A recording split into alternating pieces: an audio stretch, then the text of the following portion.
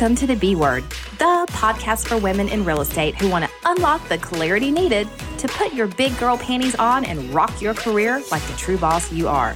I'm Joanne Bolt, your host, and together we'll dive into the things your broker doesn't teach you in order to own your own path, disown the things getting in the way to finding your place, and stop apologizing for the obstacles you had to overcome along the way.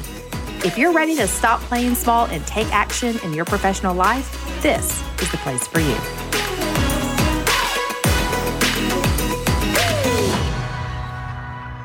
Happy anniversary, you guys. It has been 1 year since I launched the B Word podcast, and what a year it has been. I got to tell you guys, when I first decided to do a podcast, you know, in the grand scheme of the business plan, it was not a major player. So if you look at your goals for the year, you typically have that one goal that you want to hit. A lot of time it's whatever revenue we want to make, or, you know, the number of transactions we want to close, whatever it is. And then underneath that one piece, you've got your 3 pillars. The 3 things are going to help you achieve the one goal. And what you do then is you take a look at it. You go, okay, well, each of these 3 pillars is going to play a major part of achieving the business goal. And there are typically 3 to 5 supporting things under each pillar in order to make that pillar happen, right? Well, the B Word podcast for me wasn't even a pillar. It was one of the supporting pieces to a pillar. It was legitimately just something I wanted to do for fun. You know, I grabbed a microphone, I started recording. My very first episode was an interview with a friend who was in the real estate world. And I just thought, okay, if I can use this podcast to give a voice to the brand, to draw attention to what I'm doing here at Real Boss Women, great, that's fantastic. The biggest surprise I have found along the way is that I love it. And the audience loves it. I mean, they keep downloading the episodes and spreading the word about it. And so as I'm readjusting everything for 2023, the piece that really has occurred to me is, oh my gosh, the podcast just became a pillar. It actually replaced one of my other pillars. And the podcast will now have 3 to 5 supporting things underneath it in order to make it a valid pillar for the business, because it keeps coming to the surface for me in how it shows up and how it rewards me and my audience and how it allows me to serve at such a different level than I ever expected. But it has been a year of learning. And no matter how experienced I was in the business world and running a company, doing a podcast is a lot different. And the learning curve for what I had to figure out along the way probably has made a few people laugh. And that's okay. So I thought I'd dive in and tell you about some of the mistakes I've made and my biggest aha moments. The very first one occurred a few minutes ago. When you're in the podcasting world, I promise you, Murphy's Law walks along beside you at all times. It is inevitable that when you go to record an episode, something is going to happen. Today for me, my handy H6 recorder quit working. The batteries in it eroded. Who knew that brand new batteries would do that? So my entire equipment setup had to be rearranged and readjusted. I am now recording on something that I used when I first started the podcast, which is Zoom. It's not going to be the best audio. I can't help that. You just have to be flexible in a world where Murphy's Law comes into play. It is also inevitable when you go record a podcast that if you forget to turn your cell phone on Do Not Disturb, you will hear the little buzzing of notifications all throughout the episode. Or occasionally, Georgia, the dog, you know, she's going to bark at the Amazon guy who's going to show up, because you never know when stuff's going to occur while you're in your own little recording studio. So that's been one of my biggest learning moments along the way, is the flexibility I've had to embrace is way higher than I ever imagined it would need to be.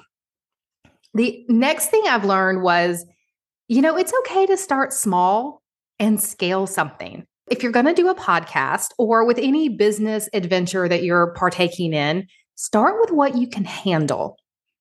You've got to be consistent because if you don't show up all the time in the same manner, in the same way, your audience will lose their like and trust of you and they'll stop paying attention. So whether you're an influencer on Instagram or a podcaster, show up and be consistent. So if you don't have the time and energy it's going to take to record for a once a week series, then don't do it. Start with one that you release once a month and then go to twice a month, 3 times a month. I started releasing episodes once a week. Now we're up to 2 times a week because I have learned to scale the podcast. When we talk about scaling it, let's move on to the third lesson I've learned, which is understanding metrics and where to find them. I really do think this is a lot like being an influencer on Instagram because, you can have 800,000 followers on the gram, but if people aren't engaging in your post, they're not watching your stories, they're not sharing your information or saving your reels and videos, it doesn't really matter. The same is, kind of true in podcasting world. We really want the subscribers, and the platform that you're on when you're podcasting will show you how many downloads each episode gets. But what you really have to learn to do is dive into those metrics. A lot of times you got to click through to the actual provider, the platform. So you've got to go into the podcaster's login for Google and Spotify and Apple. And you really need to start to see and understand, okay, great. That episode got XYZ number of downloads, but nobody listened past the first 30 seconds. Well, then great. That episode really didn't do you any good.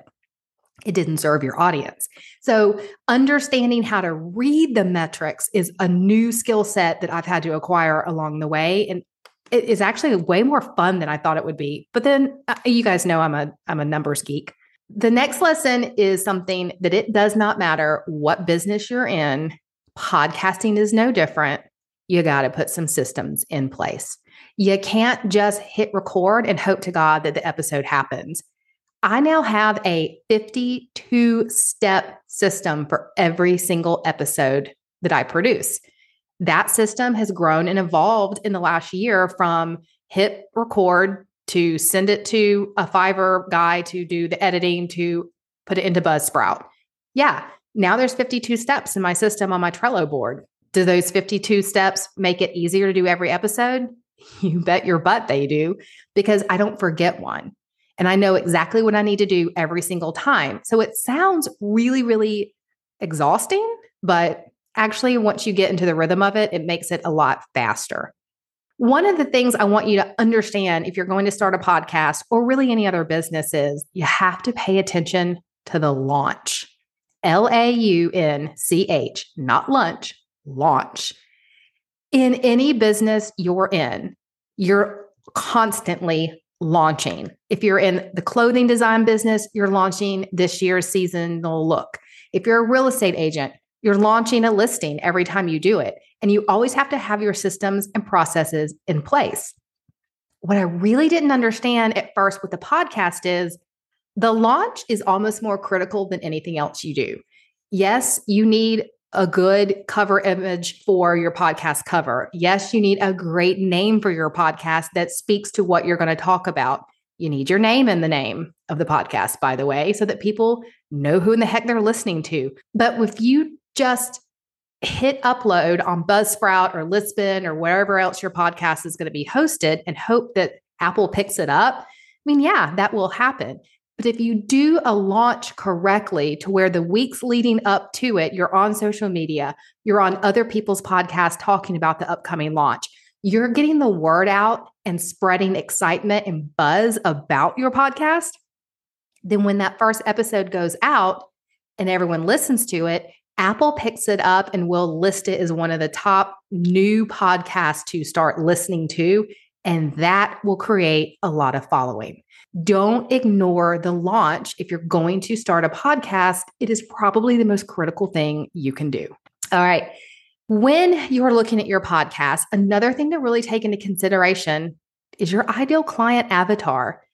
I know I'm mentioning her again because I talk about her a whole heck of a lot, but it's really no different than if you're in real estate and you're figuring out who you want to sell homes to, or you're a travel company and you're figuring out who your ideal traveler is. Podcasting is the same. Not only do you need to know what you're going to talk about, you need to have a specific audience in mind and be very consistent when speaking to them. My audience is women in business. Now, we started out this podcast really talking about the real estate aspect of things because that's where I have a whole heck of a lot of experience. But it is okay to evolve and change along the way as you grow the business in the podcast and as your audience evolves. What I have learned throughout the last year is I do have a huge auditorial listeners of real estate agents. They reach out all the time. I also have a really big portion of my listening audience that is just plain women business owners, because a lot of what I talk about are the foundations and the fundamentals of having your business. It's not always about just being a real estate agent because, quite frankly, I've always said I'll never teach you how to do a listing presentation, but I might teach you some scripts along the way. So for me, the evolution of this podcast is more women entrepreneurs with a little bit of a real estate niche thrown in there. Now, another lesson that I learned, and I really encourage if you're going to do anything like this, is batch your episodes and keep a few in your back pocket. Yes, it is way easier to get ahead in the system if you have batched your episodes. That way, if you go out of vacation, out of town, you've got a conference coming up, you don't have to worry about having an episode that needs to go live every Tuesday and Thursday. You won't miss it. But what I'm really talking about here is having a few in your back pocket that are not even scheduled for release, talking about some subjects that would be relevant no matter what time of year. You don't have a guest host on with you that you're interviewing because, of course, they want their episode to go out fairly quickly after you interview them. But instead, have a few things that you can pull out and have scheduled to upload at the drop of a hat when you need it. So, for instance, last month when I had the flu and I found I didn't have the energy to record.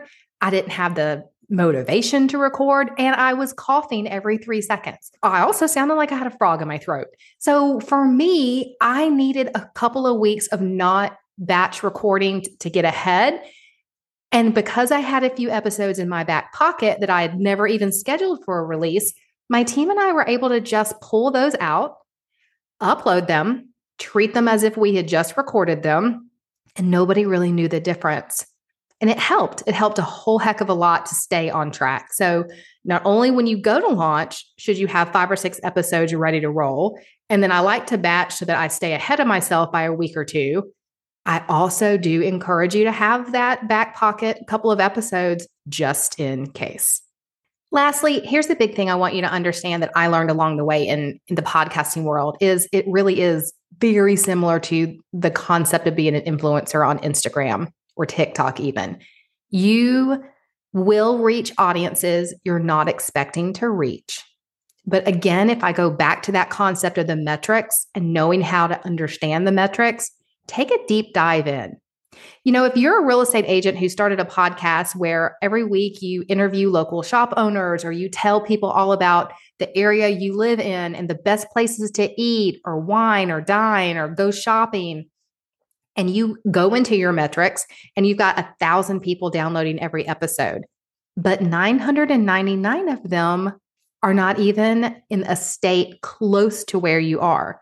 Well, girlfriend, guess what? Your podcast is reaching a potential referral base, people who might move into your area, but it's not doing what you needed it to do in your immediate vicinity. So you're going to have to readjust some of your strategies. And understanding those pieces of the metric are as important as any other thing. And it's also really critical to know that depending on what your ultimate goal and outcome of the podcast is, you may not need a huge following. If you really are just trying to get your voice out there in a different way on great things about your area, you don't need 1 million downloads a month. But if you are trying to sell a product, a book, a digital course, do coaching, reach an audience like I do across the world of women entrepreneurs, you need a bigger following and you need to make sure that you're reaching them where they are. All right, guys, that's it for me. It is anniversary month here at the Real Boss Women. So I will tell you right now, if you've made it all the way to the end of this episode, congratulations, you are a true boss. Come join me in the Real Boss Women's Facebook community group under RBW Community, so Real Boss Women Community. Come jump in every single day. I'm throwing a small party in the Facebook group. I'm giving away Amazon gift cards. I'm giving away all kinds of stuff because, hey, it's my year anniversary. I will see you guys in the group and here on the podcast again on Thursday. Have a great one.